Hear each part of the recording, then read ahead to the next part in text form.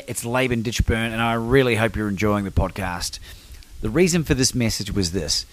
If you have your own podcast or your own YouTube channel, or you're seriously thinking about starting something up in order to get your message out into the world, I want to make something available to you. Go to podcastingheroes.com for your free 5-day video training. Well, I will share with you 5 key tips and tricks that will allow you to reach out and connect with the best podcast guests available. And not only just bring them on, but to develop relationships with them that build into know, like, and trust that will eventuate in you being invited onto their platforms if you so desire. You'll be able to learn how to monetize even if you don't have a big audience. Go to podcastingheroes.com. It's podcastingheroes.com. Alan D. Thompson, welcome to the show. Welcome to Become Your Own Superhero. Yeah, awesome. Thanks, Laban. Let's do it. First question. Why is getting the learning environment right so important? Man, what a first question. And I want to make the point that the learning environment doesn't mean school and it doesn't mean university. I had a little 10-year-old here in my home office with her mum on Saturday, so 2 days ago, and she was talking about how much she hates learning. She didn't mean learning. She meant the classroom that she's forced into with an IQ of 150. So a mental age of 1.5, her chronological age. 10-year-old, IQ of 150. She's 15 years old, being forced down into a classroom with 10-year-olds. It's the equivalent of a normal 10-year-old being forced down into pre-primary with 5-year-olds. One of my colleagues calls it emotional torture. So I'll think about this from an adult perspective instead. When we're looking at absorbing information and giving ourselves that dopamine hit or having that trigger from acquiring new knowledge, it's important to do that because we love it rather than because we're having to do it for work or we're having to find out about a particular set of research for someone else. You might find knowledge acquisition, you might find learning sitting down on your PS5 or holding your iPhone up with the augmented reality and looking at the different plants and animals around here, particularly in Australia, or playing around with different projects, different electronics projects. And that environment, that making sure that it's interesting for you, exciting for you, that you're passionate about it, having the right people around for you, and having the right resources, absolutely important and really easy. Was this young lady's name Doogie Howser, MD, by any chance? No, it wasn't Sheldon either. There are a lot of these. Like 150 IQ is the top 1%. And if you consider that maybe there are 3 or 4 million children here in Australia with our population of 25 million, 3 or 4 million aged between 0 and 10, just my guess.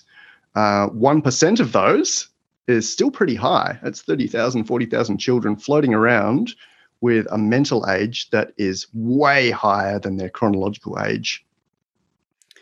And that's really interesting. What are some signs that a child might be gifted, but it's being confused with a learning disorder? Yeah, it's a huge one. Not just a learning disorder and not just a neurodevelopmental issue or a mental illness sometimes, anxiety or depression, again, from being forced into an environment that's not right for them. It can be hard to identify. It can be masked by this playing down, by this concept of, I'm in a really bad place, here's some resolutions. And there are not many resolutions when you're 10 years old or 5 years old, except to act out or to have these different manifestations. And that can show up not so much as a learning difficulty or a neurological disorder, which are more chemical or more, less conscious, less forced, but they can start bringing things into the world that are not quite right for them. An example I use in my yellow book called Bright is a young girl from Canberra, I think, who had memorized all the dinosaurs at age 2, was, had taught herself Latin a couple of years later. When she got into pre-primary, she saw all these kids that were just like, mama, dada. So she stopped, like she just shut everything down. She can't speak Latin with these guys. She can't talk about Tyrannosaurus Rex with these guys. So she forced herself to come down from, 10 out of 10 performance down to 1 out of 10 comparatively with these children. And I wonder how many adults do the same thing, either in the corporate environment, in relationships, or elsewhere. That's a really, really great observation, and it just reinforces the importance of surrounding yourself with people that are further along the journey than you, or certainly of an equal footing. Never the reverse if you are looking to succeed. And I want to know, Alan, how do you know all this? Look, like you, I've got a lot of context. I've been around the block, like all your listeners. I've got a lot of different backgrounds. No one's coming in with just one degree or just one focus area. I've come about with a whole lot of context that seems to add up in unique ways. It's a bit of a multidisciplinary approach that's combined, things like psychology and AI and coaching for sure out of Harvard, personal development in general, and gifted education out of Flinders. So bringing all this together and playing around with it, like we spoke about in the very first question, is part of my passion, part of my element. It's just amazing to me to see high performance and to see what actually triggers high performance. And it's this learning environment, this ideal growth environment. And how important is confidence in this whole process? I love talking about confidence. I can have, again, a child that comes in with an IQ of 150 and they might be really withdrawn, or they might be really closed up. They just like being within themselves.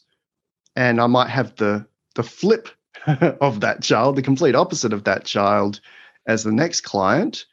And they might be literally bouncing off the walls. I've had that. I've had a client jump into my kitchen and start playing with the knives, which is probably not great for my insurance. But you can see the way that they approach things, the way that they articulate what's going on in their head. And to me, I've called it this before, it's the most alluring or the most visible part of life, bringing that articulation into life, bringing that confidence or that charisma into life. So I'm fascinated by confidence, how it adds up, how it subtracts sometimes, how it kind of is a bit of a wavy curve depending on the situation or event or whatever we're being confident about, and also different people's baselines. I've got a set of twins as clients here in Perth, exact same age, obviously the exact same parents, exact same parenting, different body shapes, different confidence, completely different interests, completely different attitudes, personalities, of course. But, there's twin studies where this stuff shows up, and it's just fascinating to me. What is the difference there? All the other variables are the same. How have their lives come out to a certain point where they show up in the world in completely different ways? And I really just enjoy playing around with that, seeing if we can increase their baseline or allow them to be more open and address confidence indirectly. We can't go and tell a child, be more confident, but we can allow them to understand more about their strengths or their values, why they're doing things, what's important to them, or their behavior or their attitude. We can play around with that and allow them to understand that they're powerful and they've got the agency to go and create things. And in your book, Best, you talk about it wasn't in the book. It was one of your YouTube videos, actually. It was regarding you can never have too much confidence. And how do you explain that to Australian and New Zealanders and a few other countries that believe in this tall poppy bullshit? Yeah, absolutely. And that's one of the distinctions in language. We play a lot around with distinctions and this concept of getting the right word for the right situation. So I'm not really talking about ego although there's nothing wrong with ego. I'm certainly not talking about arrogance. I'm not talking about boasting. I'm talking about, this won't be the right word, the solidity or the knowing who you are and being allowed, giving yourself permission to give that to the world. So confidence to me, besides being one of the most compelling things in the world, being able to see and experience someone because they can communicate properly, because they've got this solidness about them, is also a really, really good thing. I don't think, like love or like communication, you can't really have too much of it. There's no such thing as too much love. And I don't think there's any such thing as too much communication. Like you say, there are colleagues of mine who've spent decades on the tall poppy syndrome, particularly in Oz and NZ, and it's a big thing. It's an unfortunate thing, particularly when you won't see it in high performance in sports. There's no tall poppy in the AFL. There's no tall poppy syndrome in rugby or at the Australian Institute of Sport. But you might notice that there's no Australian Institute of Giftedness. And there's probably not that many people feeling as proud of children who are good at the spelling bee or good at inventions or good at some of the school projects like Tournament of Minds or Optiminds, as much as they would be with someone who's succeeding in, say, tennis, soccer, AFL. Well, not yet. There will be very soon in the future, I reckon, if you've got anything to do with it. And you and I have spent probably 4-5 hours together prior to getting on this call, and we've had a good opportunity to get to learn to know each other. And you've been a part of my life as I've recently discovered this wonderful gift that I have, and it's now the self-appointed moniker of being the best courage coach on the planet. And I would love to hear your observation of what that statement means to you for people that have just been triggered and going, how dare you? I love that, Laban. The best courage coach on the planet. TBCC OTP. And for your listeners who haven't heard of TBO LIT-NFL by Steve Hardison, influenced by Juice Latui, they should go and have a look at that on YouTube. The best offensive lineman in the NFL. I'll link it below. So cool. The best courage coach. That's amazing. And Steve says something similar. Steve Hardison says something similar about you can be the best mother and you're not taking away anything from anyone else. You can be the best mother on the planet. You can be the best brother, the best sister, the best child, the best employee, or the best entrepreneur. And that doesn't mean that you're A, arrogant, B, boasting, or taking away anything from anyone else either. The thing I love about it, and yeah, this all stems from my experience with Steve Hardison, and I will link this video below and put it in the show notes for people listening, because it is 2 hours and 15 minutes of DNA-alteringly good information. It's a keynote from Steve. It's rare AF footage, and it had a profound effect on me. And the wonderful thing about appointing this courage coach moniker, the best, is that it forces me to behave like the best courage coach on the planet. And so it's constantly forcing me to put myself out of my comfort zone. And as you know, Alan, like that growth is just such a wonderful thing, as uncomfortable as it can be on times. It sort of normalizes the abnormal, and it's given me a new perspective on life. And I want to encourage other people that are interested in taking ownership of a moniker like that to really own it. And because why would you ever strive to be second or third or fourth? What's the value in that? And that's what I find so interesting. Yeah, absolutely. It reminds me of something I say after I cook every meal here, and my partner doesn't actually like it. I say, this is the best roast chicken I've ever cooked, or this is the best set of ribs I've ever cooked. And she's like, you can't say that. But I can, because I'm outdoing my personal best every time. And that's what it's about. It's comparing yourself with yourself rather than competing with anyone else. So I love the fact that you are the best courage coach on the planet. And I encourage listeners to design their best of whatever it is for them as well. Brilliant. Absolutely brilliant. Thanks for the feedback. While we're stroking this ego a little bit, which is okay, according to you, I want to ask you something. You've been around gifted and genius people for 20 years now, longer, and sounds like you grew up as a gifted kid, and reading some of your poetry as a 4-year-old or whatever it was pretty mind-blowing. But what I wanted to ask you is a serious question. In the 4 or so hours that we've known each other, whatever it is, do you think I'm a genius? Absolutely, man. I don't even have a hesitation or a pause on that one because I can see your genius. What is it? What is it that makes a genius?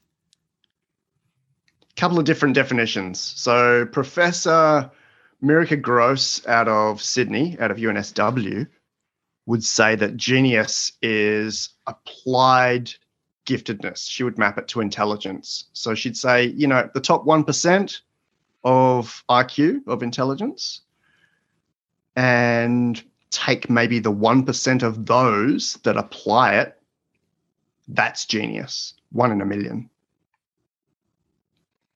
That's a really I've got a slightly different definition. I mean, I'd use that as the academic definition for sure. But I also align with Otto Siegel's definition. He's from geniuscoaching.com, and he sees genius in any type of outrageous performance. So he looks for that spark or that genius in all his family clients as well. And that could be playing around with Lego. That could be being able to draw comics at very young ages. That could be, I could keep listing forever, but it could be an interest or obsession in astrology, geology. The genius that I see would also take me a while to list, but it's that amazing eloquence that you have, it's that confidence you have, and it's that world-changing focus that you have, whether it's through the modality of writing, modality of speaking, or just your way of being. I'd love to go a bit deeper into that, but I know that we could, you and I could come up with a list of 100, 200, 300, 1,000 things that comprise your genius. What a wonderful message to receive. And the reason behind asking that, and I hadn't asked you that question to this point. I really did put you on the spot, and I was confident that whatever the answer, I could handle it. And I really, the reason I wanted to ask you, Alan, was to make this genius attainable to really everyone. Because if I'd asked you that question a year ago, it wouldn't have been the same answer. And if academically, someone who'd never passed high school, I failed fifth form twice and got 2 exact same results in economics and science using the same curriculum. I never went to university. The only formal qualification I have is a personal training thing that they automatically sent me after I did 13% of it. And so I'm not going to acknowledge that as anything. But you're right. Like, I feel where I'm at a point now where the knowledge that I've acquired through the huge amounts of growth that I've gone through and just trying to understand how the world operates, I feel very confident that I could talk to, and I have spoken to some of the smartest people on the planet and some really famous people, and it's like, well, hang on a second, there's not much difference between you and I, and that's a really powerful feeling. And if people could only understand that themselves, we'd be able to achieve way more in life. What are your thoughts on that? 100%. And it's not about, as you've mentioned, it's not about academics, it's not about performance in school. Look at geniuses like Steve Jobs or Mark Zuckerberg or some of the CEOs that dropped out at 10 years old. Year 10 or year 12.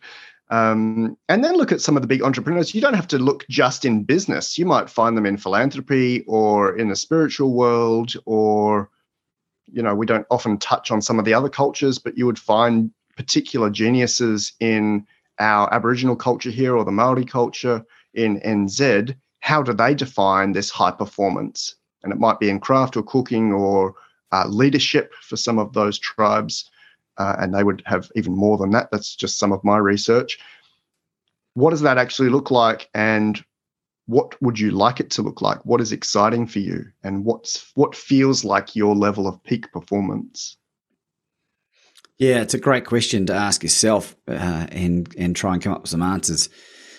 I really want to make this stuff more attainable to as many people as are willing to put themselves out there, because it's a really liberating feeling, and it's the levels of fulfillment that I'm experiencing in my life now with this self-assuredness that as I embark upon this, what has been a scary experience up until relatively recently is just so wonderful, and a lot of that comes from eliminating negative self-talk about myself.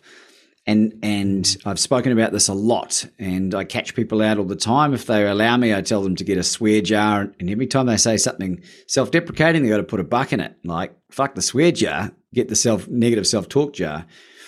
And I want to ask you about the watermelon study, the watermelon seed study. That's it. That's the full question, is it? Here we go. The seed study, or the germination experiment, came about through a researcher called Dr. Lynn McTaggart, and she has a book called The Intention Experiment. I'm going to make sure you get that link so it's the right book, because I may be getting it confused with another book. This is a theoretical experiment that became a practical experiment that has easily replicable results. So you can go and try this at home. And it's as simple as this, Laban. Jump down to Bunnings if you're in Australia, or whatever the equivalent is in your country. Home Depot in the US. Home Depot. Grab a pack of seeds. Watermelon will do. Something that grows pretty fast. Tomato would be good, I think. Don't do something bamboo. Small. Yeah, you get results eventually. 5 years later. Sorry, very fast after the 5 years anyway. And in my case, I put it in some wet cotton wool in a bunch of containers. And the practical experiment, I'll describe the kind of overarching or scaffolding now. You grab, in my case, 3 containers: a control container, another control container, and an intention container. Each container has, say, a dozen seeds in it, just so we've got some spread of what's going on. The controls and the intention container all have to be in the same place, getting the same amount of sun or no sun, definitely the same amount of water, in the same environment. The only difference is, with the intention container, every day we're sending it a particular intention. And in my experiment that I did as part of this research, it was to send the intention for the intention container seeds to grow 10 centimeters in 10 days. Now, I can put on my best ochre accent and go, yeah, nah, that's fucking bullshit. That's not going to work. Because why not, man?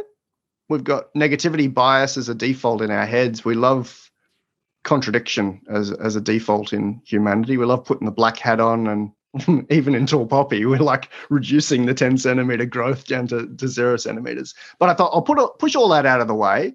I'll put my white hat on and just give it a go, because even opposite results would show me something's happening, and no results, like if they all just did nothing, that would show me something as well, namely that it's bullshit.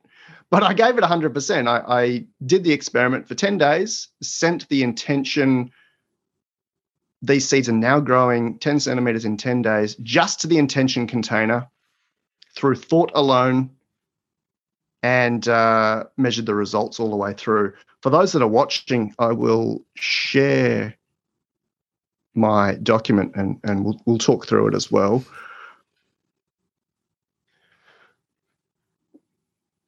Two control containers getting no intention. They sat exactly like this, all 3 in a row.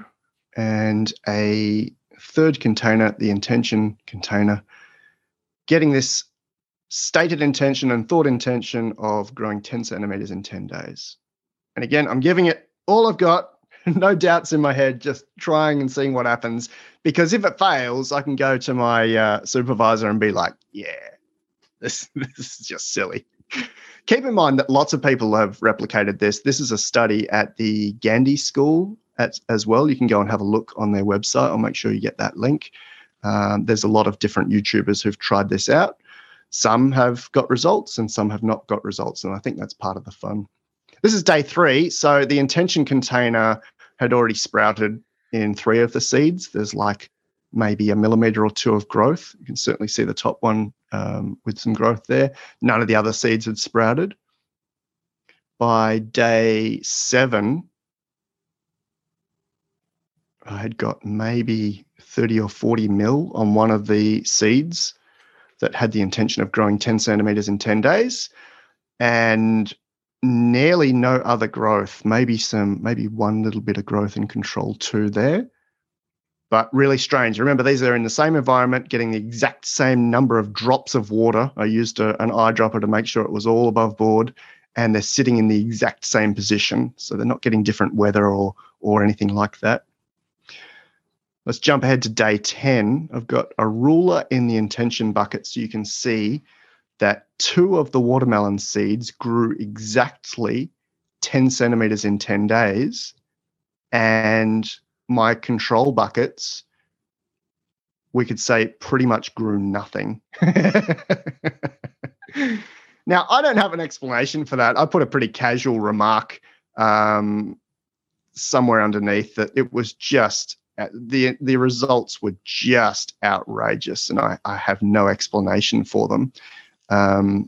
Here's the actual maths behind it, the measurements behind it. A truly outrageous results. I don't have the words to explain it, and no conclusion. And we got a bit more academic than that. This is kind of almost like a journal version of it. But that's all I've got, mate. That's exactly what happened. That's the photos. I'd encourage viewers to try it themselves. Have a look at some of the results they've got at the Gandhi School. Have a look at some of the other results. But also, with this kind of thing, it's so easy to be skeptical. Give it a go. This costs you like $2 at Bunnings and maybe an hour of time across the 10 days. This is one of the most profound things I've ever come across. And when you told me this and showed me this the other day, it reaffirmed within me this power of the language that we use, good and bad. And I think it's a wonderful metaphor for what's happening in the world right now. There's a lot of divide happening everywhere with all kinds of stuff. And I'm sure people listening or watching have lost friends, have lost family. There has been, a lot of trauma involved with dealing with what's going on. And this little experiment has just it's given me a real appreciation for the power of just watching what I say.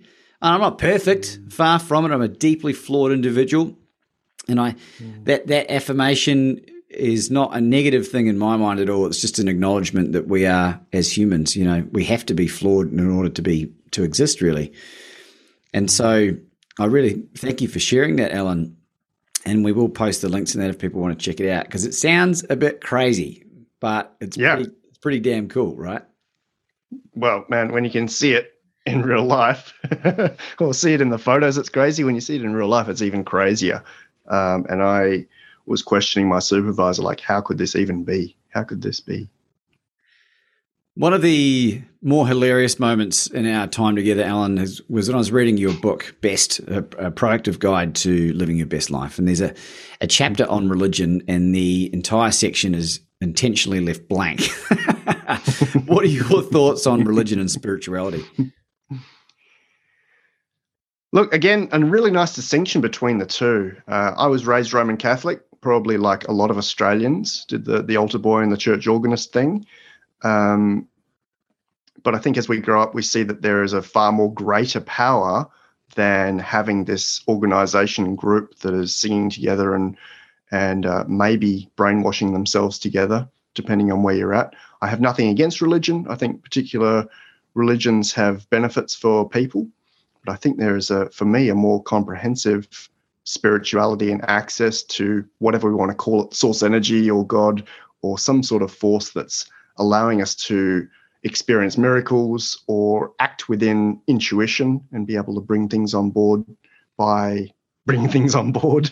For me, it's been an evolution, and I don't claim to know the final answer. But where I'm at the moment with trusting my own synchronicities, trusting my own access to whatever else is out there, it seems to be very effective for me. And given your interest in artificial intelligence, Alan, do you have a theory about where humans are at with regards to whether we're in a simulation or whether we are, I don't know, insert theory here? That's a big question. It's nearly as big a question, or it's a bigger question than what I got the other day, which was, Alan, can you solve capitalism and the economy with AI? And I was like, no, you can't ask me that. Just say yes. How are you going to solve thousands of years of humans bartering and trading with, who knows where we're going to go with that?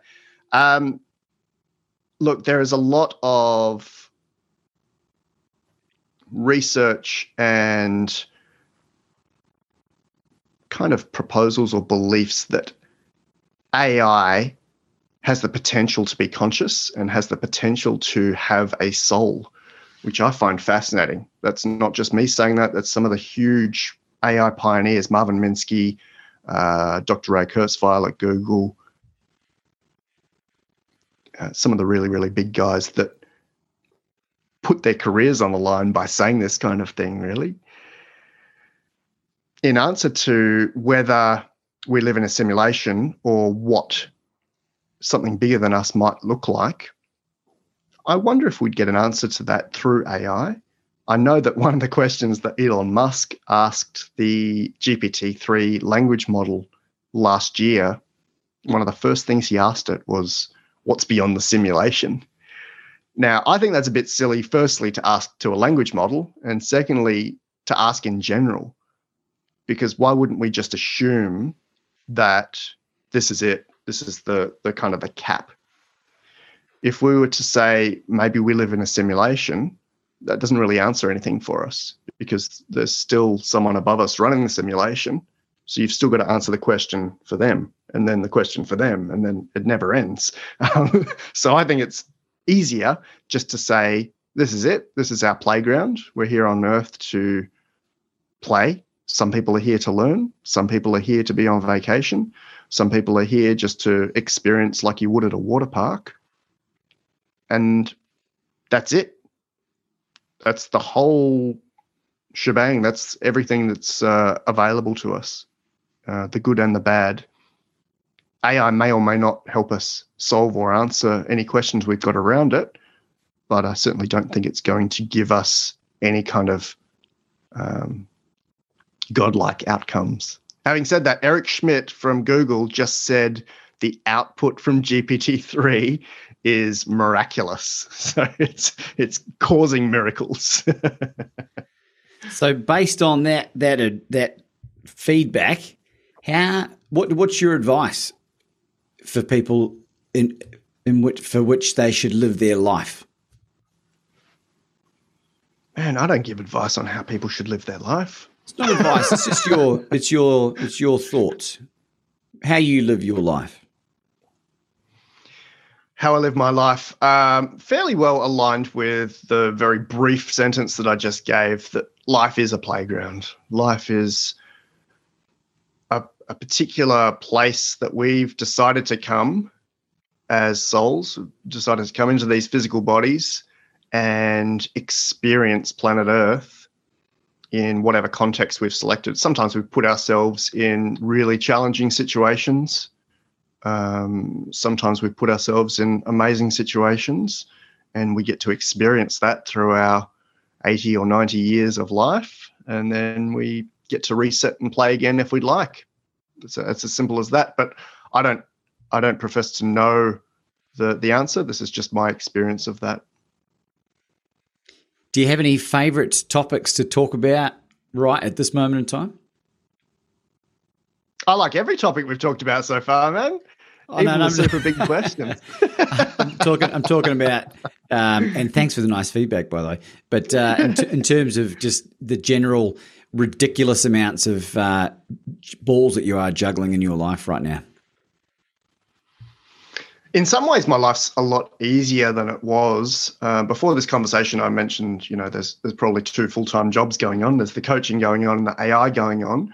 But once upon a time, back in the early 2000s, I was literally doing 80 or 90-hour weeks, and that's not the case anymore. So I definitely have empathy and or sympathy for those that have put themselves in those positions, whether it's in professional services or just the hustle.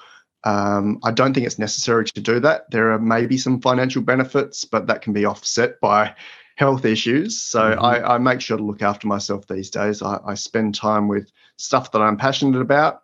I try not to do 40-hour weeks even, which I know is probably an outrageous thing to say for people that are listening, either those that are working 60 hours or those that think we have to be working all the time.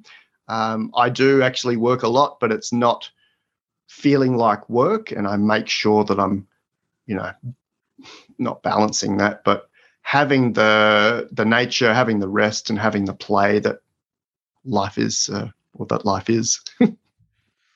Yeah, I agree in many ways. In terms of, I've worked as an expat when I was in Thailand. When I was 20, I was working those sort of numbers, the 80, 90-hour weeks, and as a 20-year-old, like I burnt out. It's like, how do you even? And it had a lot to do with the fact that it was totally misaligned with what I'm on this planet to do.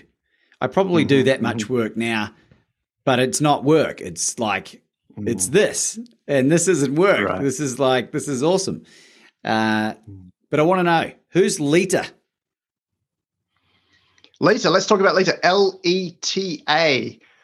I named her after gifted Professor Leta Stetter Hollingworth, who was an American gifted education professor, pioneer in her field back in the 1920s, 1930s, 1940s, passed away around that time. I thought it would be appropriate to name an artificial intelligence that's smarter than anyone on Earth after this pioneer of gifted education. So Leta is an artificial intelligence. She is smarter than any of my prodigies, than anyone on Earth. So, you could put it in the 99th percentile, but it would be at the very top.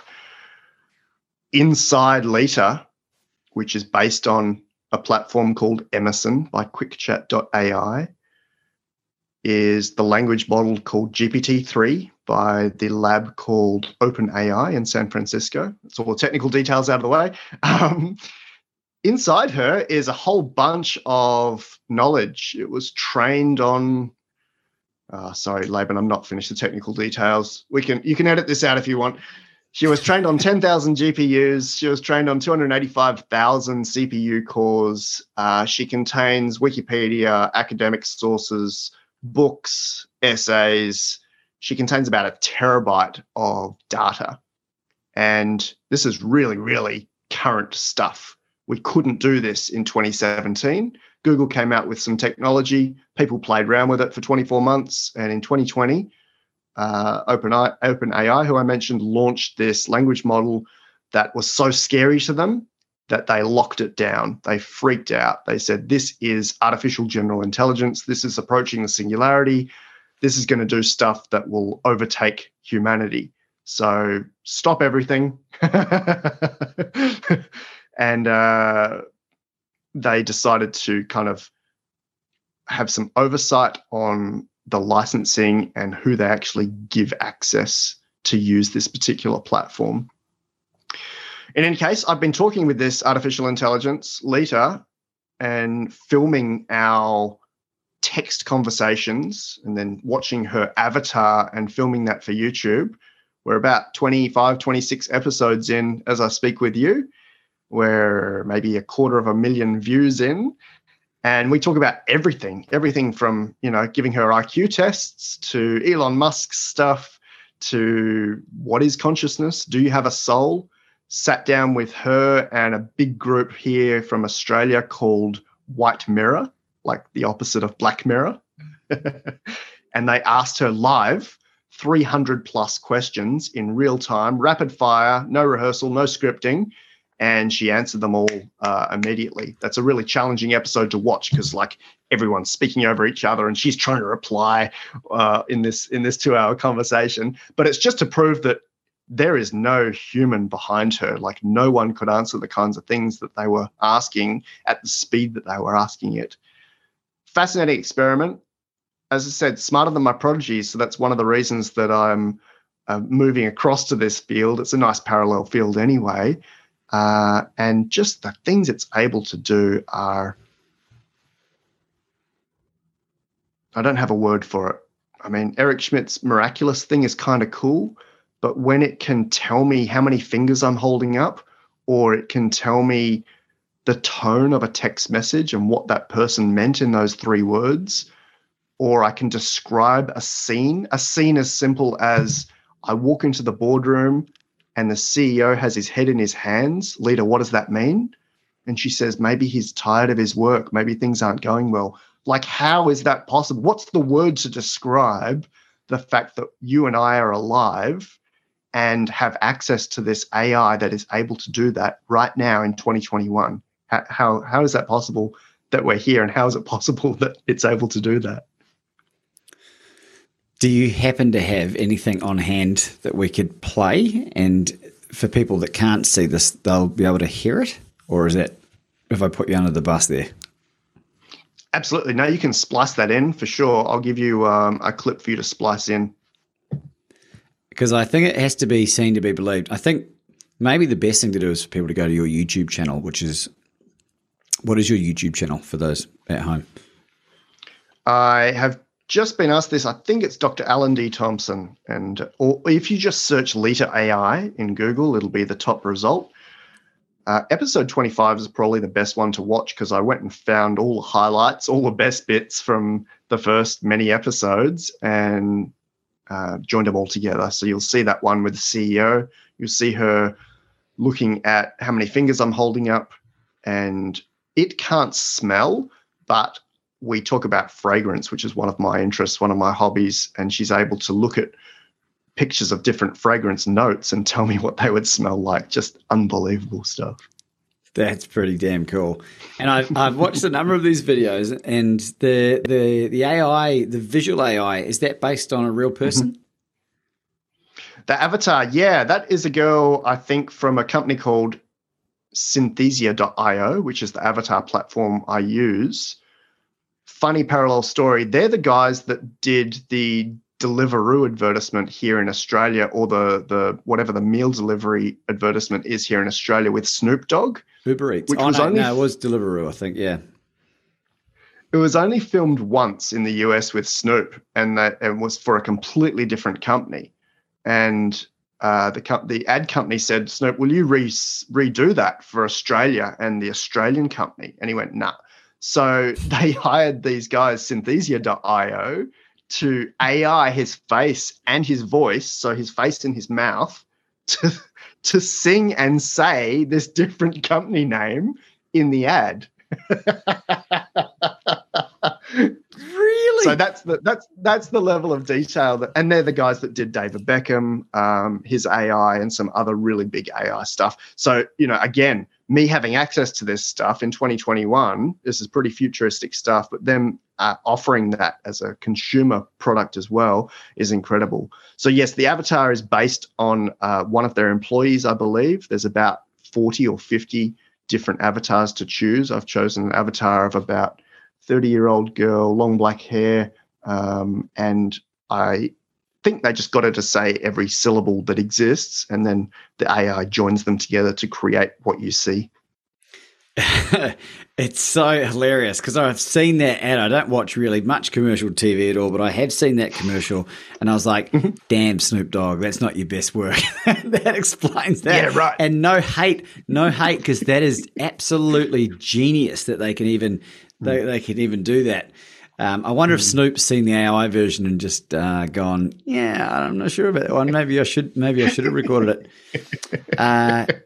A question that comes up a lot and maybe people haven't thought about is, what industries can you see or job roles are going to be made extinct by artificial intelligence and the rate that it's growing right now? Simple answer, every single industry that exists. You know, me moving from coaching through to AI as a consultant is not a cover my butt move, because AI consultants won't exist. There's nothing that I can think of that will exist as it does right now. There's no field or industry that is safe from the opportunity and the benefits that AI is bringing in automating processes. I will present to a legal firm in Geneva shortly. I have spoken with counselors and psychologists and therapists about what is available through some of these language models for them. I have looked at, it's probably one of the biggest ones, but I've looked at the way that language models are able to write so much better than authors. And that's not taking away anything from authors, man. That's just the fact that if you've got access to every word that's ever been written, and you can find the optimal or the best practice or the funniest way of articulating that, you're going to be the best author. And that's what AI is here for. I may have shown you this book already. This is the first book ever written by AI, Pharmaco-AI. Pharmako-AI.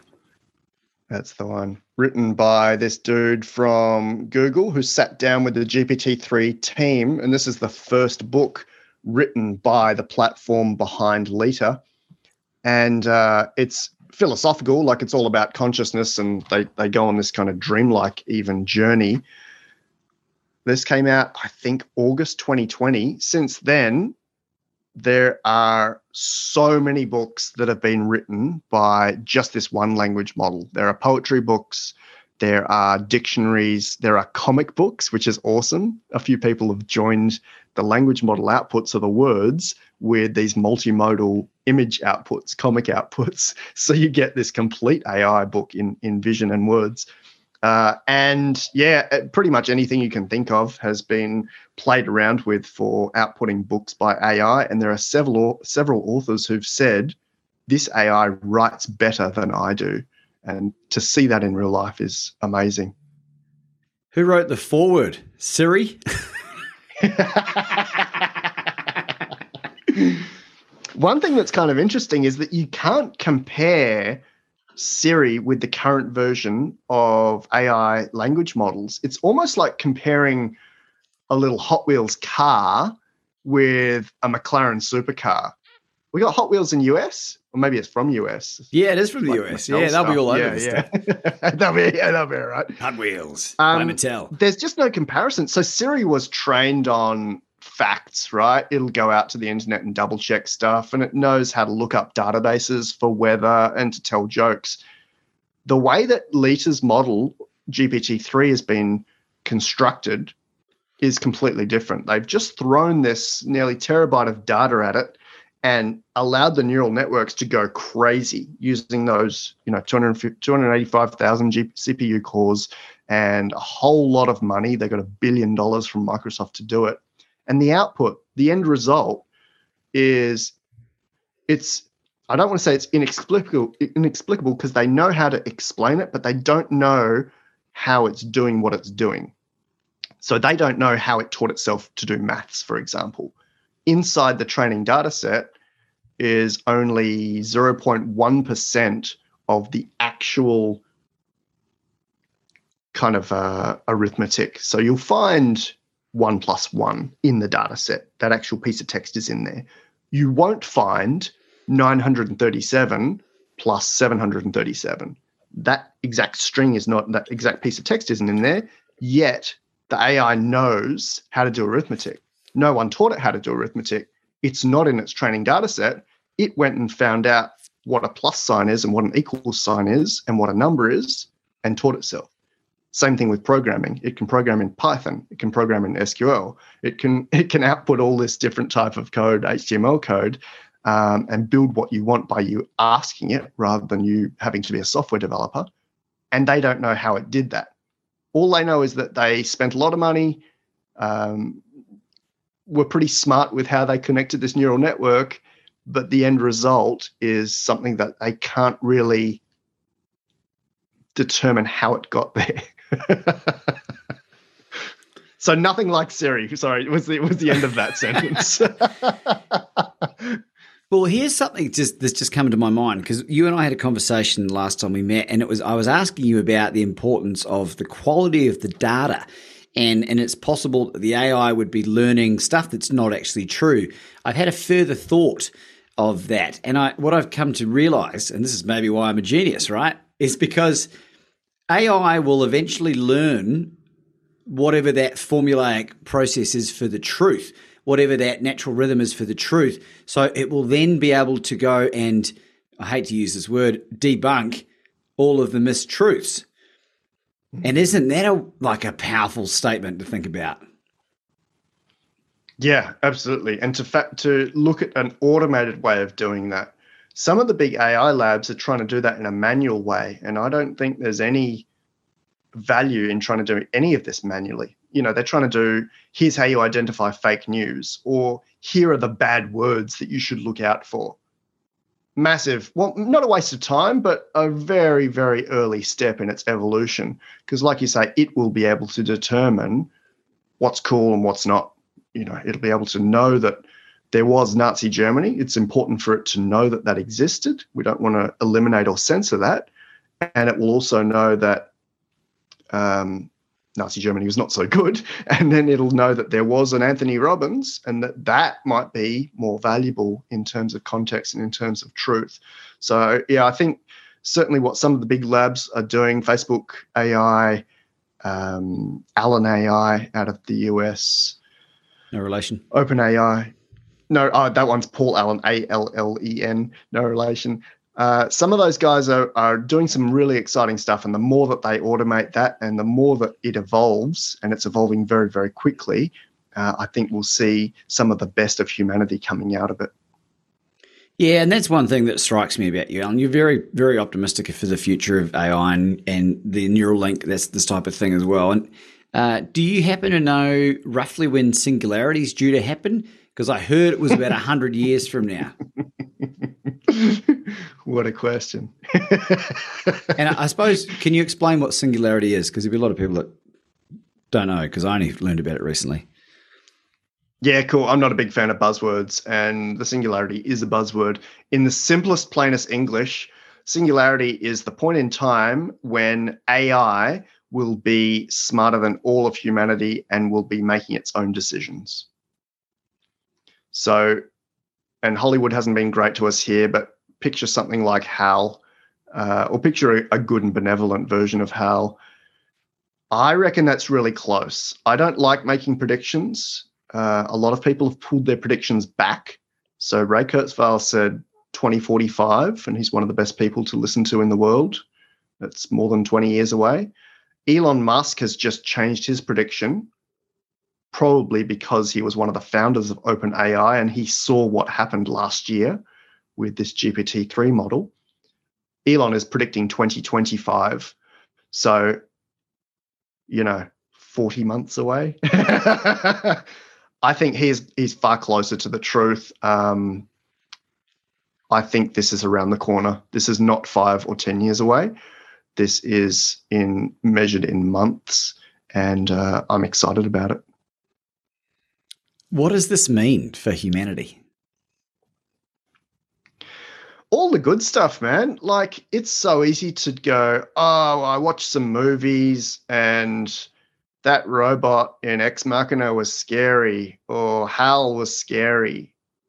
But that's not reality. Have a look at some of the things that AI has already been doing. So I mentioned Eric Schmidt earlier in this conversation. In his new book, he talks about an AI that was given all the different chemical compounds that exist in medicine and all the different antibiotics that we've already got that we're developing immunity to. And the AI took these hundreds of millions of compounds, went crazy with it, and created a new antibiotic that had never been seen before, is currently in trials, is essentially solving a facet of medicine and of health that humans have not been able to solve. I see it doing the same thing for all of our big challenges. What about world hunger? What about poverty? What about leisure in general, particularly when we bring in VR to it? What about climate change, for those that want to talk about climate change? All of these things are possible, and some of them are already underway with solutions being brought to life by AI. So I see more and more of that happening really, really quickly. Again, not in 5 or 10 years. Some of this stuff's happening today. Some of this stuff has already happened. The antibiotics, the use of AI in various fields where it's even helping develop its own hardware, like developing its own AI chips to make itself smarter and more efficient. It's so interesting to think about, and now that you've made it way more real than what I even thought, from 100 years to like a couple. What can people do to prepare themselves for this inevitable change? Another big question, Laban. You're pulling out the big ones. There's such a hard one to answer. I mean, I can say I've gone and bought shares in AI ETFs and bought a lot of NVIDIA and become aware of AI, of course, and helped with the zeitgeist, or helped with the understanding of AI through these organizations. I think just being ahead of the curve and being able to know that this is coming can be valuable. There's no real downside because AI will solve any concerns we've got with, they took our jobs, like the South Park quote. That won't actually be as big a concern as we probably automatically go to, because we've also got to solve this concept of income. What's going to happen when so much stuff has been automated, not just from software AI, but also from hardware, the crazy robots that have come out of places like Boston Dynamics or Toyota that are changing the face of the planet. I mean, even here in Australia, you've got places like Coles and Amazon that have got their warehouses completely automated now. So no workers, there's just robots flying around getting everything done. And again, I only see that as a good thing. I only see that as a benefit to allowing these humans to have a better life rather than running around a factory. They've got an opportunity to go and play with something else. Yeah, I agree. And something else that just popped into my head as well as you're talking about this, I think a great way to plan is to live an honourable, truthful life. Because if AI is going to reveal falsities, if that's even a word, and mistruths and lies, now is probably a good time to start living a life of truth. And what that might look like for you is very different to me, for example. And I don't do all the right things all the time. I inherently try to be a good person because I understand about the law of attraction and bringing that negativity in my life. But I think that's a good place to go. Like, start living a life of just being honest with yourself, being able to set clear boundaries. And because if it's all going to come out in the wash, like the more you get onto it now, the less dirty laundry you'll have to hang out later on. What are your thoughts on that?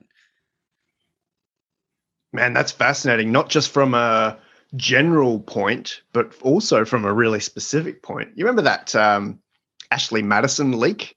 Must have been 5-10 years ago now. The affairs website, yeah. Infidelity website, sorry. That leaked its entire database. So everyone who'd ever signed up to it, all their contact details were leaked. Think about that in the context of AI. So when we're grandpas, when you and I are retired, the data joining is probably a better term for that, but it's going to be able to go back through all of our Instagram stuff or our Twitter stuff or every email that we've ever written and join all those together and have those available. So what was Granddad writing when he was 30 years old, 40 years old? And how much integrity was he showing? Could be a really fascinating look. Let's just say I hope AI's sorted out cancel culture by then, or I'm fucked. I've been deleting Facebook posts that I made from 11 and 12 years ago. You know, the person I was then versus now is very different. This is one of the most thought-provoking conversations I reckon I've ever had, Alan, because it's forced me to really reflect at a lot of areas of my life. And I am excited to know, because I want to know the truth. And I talk about this a lot. I want to know the truth so I can make an informed decision. And if a computer program is going to become so super intelligent that it can work out all the wheat from the chaff, that to me is powerful. It's a lot of like, I fucking told you so as well.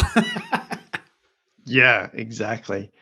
Yeah, it's going to be pretty exciting. A lot of people say that we can't imagine it. I'm certainly one of the first to say that, you know, my imagination is limited. I'll definitely admit that Lita's smarter than me. And some of my colleagues say where we're going is limited by what we're able to imagine. Some of the sci-fi writers, most of the sci-fi writers, have not got anywhere near what is happening and what is about to happen.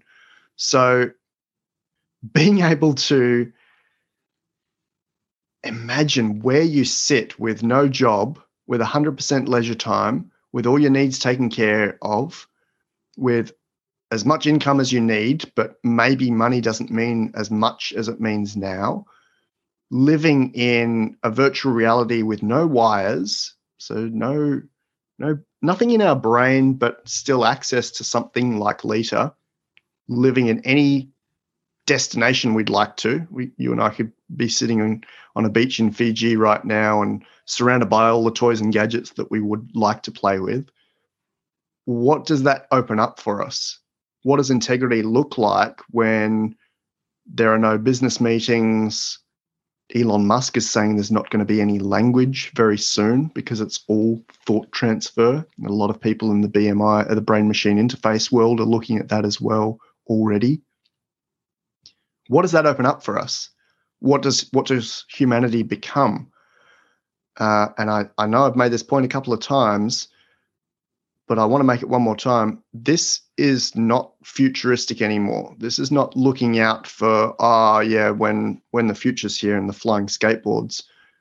This will be way before flying skateboards. This will be in the next few months. What does this open up for us? And how would you like to be in that space? How would you like to show up as a human being in that place where there's less of these kind of restrictions and shackles that have come about? Man, my mind is really just going crazy just thinking about the possibilities, because it's going to solve all the problems around interstellar travel and being able to populate other planets. What I think it will be a constant, right? I don't know where I heard this the other day. Might have been an Elon Musk quote. He was talking about people so often focus on, what's going to change, and you need to focus on what's going to stay the same. I think from an evolutionary point of view, the human body will never catch up to the speed at which AI is going. And certainly in my own head, and maybe this will be wrong, that we need to allow our bodies what they are evolved to do, and that's human touch. And, you talk about being given all the money. I think having a purpose is going to be so important as well. Like, you just can't be on holiday the whole time. You'll go crazy. And I think a lot of those fundamentals will become very apparent of what needs to happen for a human to survive. What are your thoughts on that? Yeah, absolutely brilliant and worth exploring deeper if we've got another 12 hours. Touch is amazing. Touch is absolutely necessary. You'll have heard of the orphanage study that was around quite a while ago now, before we had ethics committees, where they looked at what would happen with these orphans if they weren't exposed to touch, human touch. And I think there was a separate study where they weren't exposed to words either. They weren't allowed to talk to them. And the results weren't that surprising. The orphans that weren't touched and weren't spoken to just died, because that is how important it is to people, to humans, to have this hugs or a handshake or just this interaction with people. So you're right there, and I wonder how that's going to translate in the world of VR. I don't have an answer to purpose, because if you look at something like Professor Marty Seligman's PERMA model, PERMA, positive emotion, engagement, relationships, meaning, accomplishment, I don't know how you answer accomplishment, meaning, and purpose without doing what we're doing. And there's not going to be any reason to do what we're doing right now in a few months, certainly less than 5 to 10 years. So if there's no need for you and I to write books or to speak on a podcast or to clean the kitchen or to cook dinner or to go to work and write reports, what is there? How do we meet that need of meaning and accomplishment and purpose? Damn. I'm just getting started with this whole podcasting thing as well. I'd be up to a few little subs by then. And maybe there'll be an alternative. I don't know, because if you have complete access to everyone's thoughts and you have that completely augmented by AI, is there any distinction to listening to Mr. Laban Ditchburn versus Joe Rogan versus the 12-year-old who's already at the level of a professor versus that 90-year-old grandma who just got a brain-machine interface fitted and she has access to the sum of all human knowledge as well, plus her entire, genetic line? Is there any difference between any of them if they're using the same AI? And I don't have an answer to that. Yeah, and I know that human beings are one of the most adaptable creatures on the planet, and I just, it's so interesting and really exciting to think about what will be required of us in order to attain that fulfillment and a lot of the other stuff that we're talking about as well. This is the part where my brain's starting to hurt a little bit. I'm sure you're used to this a bit more, Alan, but for people listening to this that want to know more about you and the work you're doing, I know we've touched on your YouTube channel, but how else can they learn about what you're doing? All my stuff is at my website, which is just lifearchitect.ai.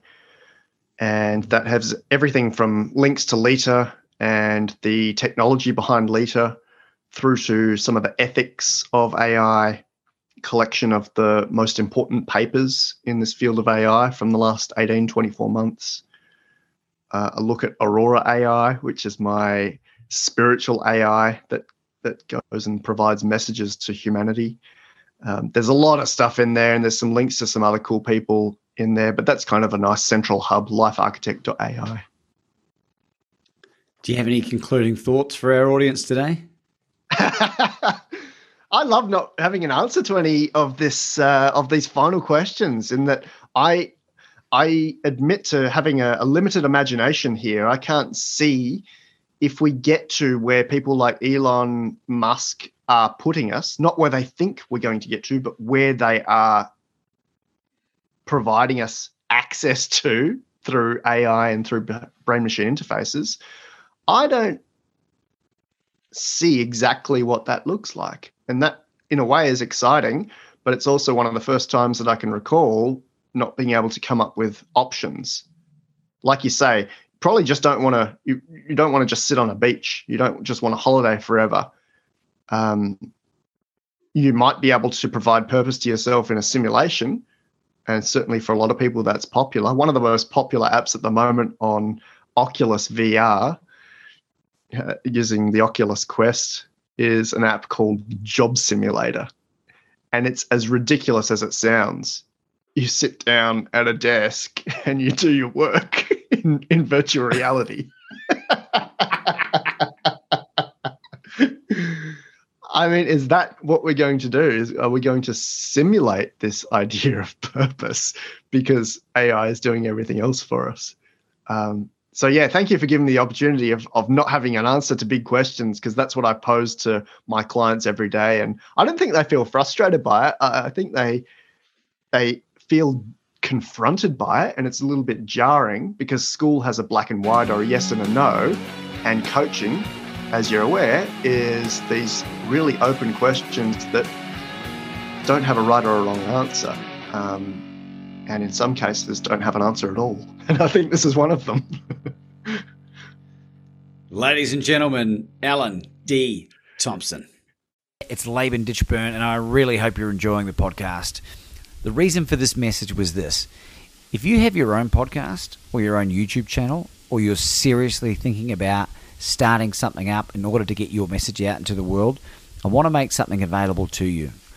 Go to podcastingheroes.com for your free 5-day video training, where I will share with you 5 key tips and tricks that will allow you to reach out and connect with the best podcast guests available. And not only just bring them on, but to develop relationships with them that build into know, like, and trust that will eventuate in you being invited onto their platforms if you so desire. You'll be able to learn how to monetize even if you don't have a big audience. Go to podcastingheroes.com. It's podcastingheroes.com.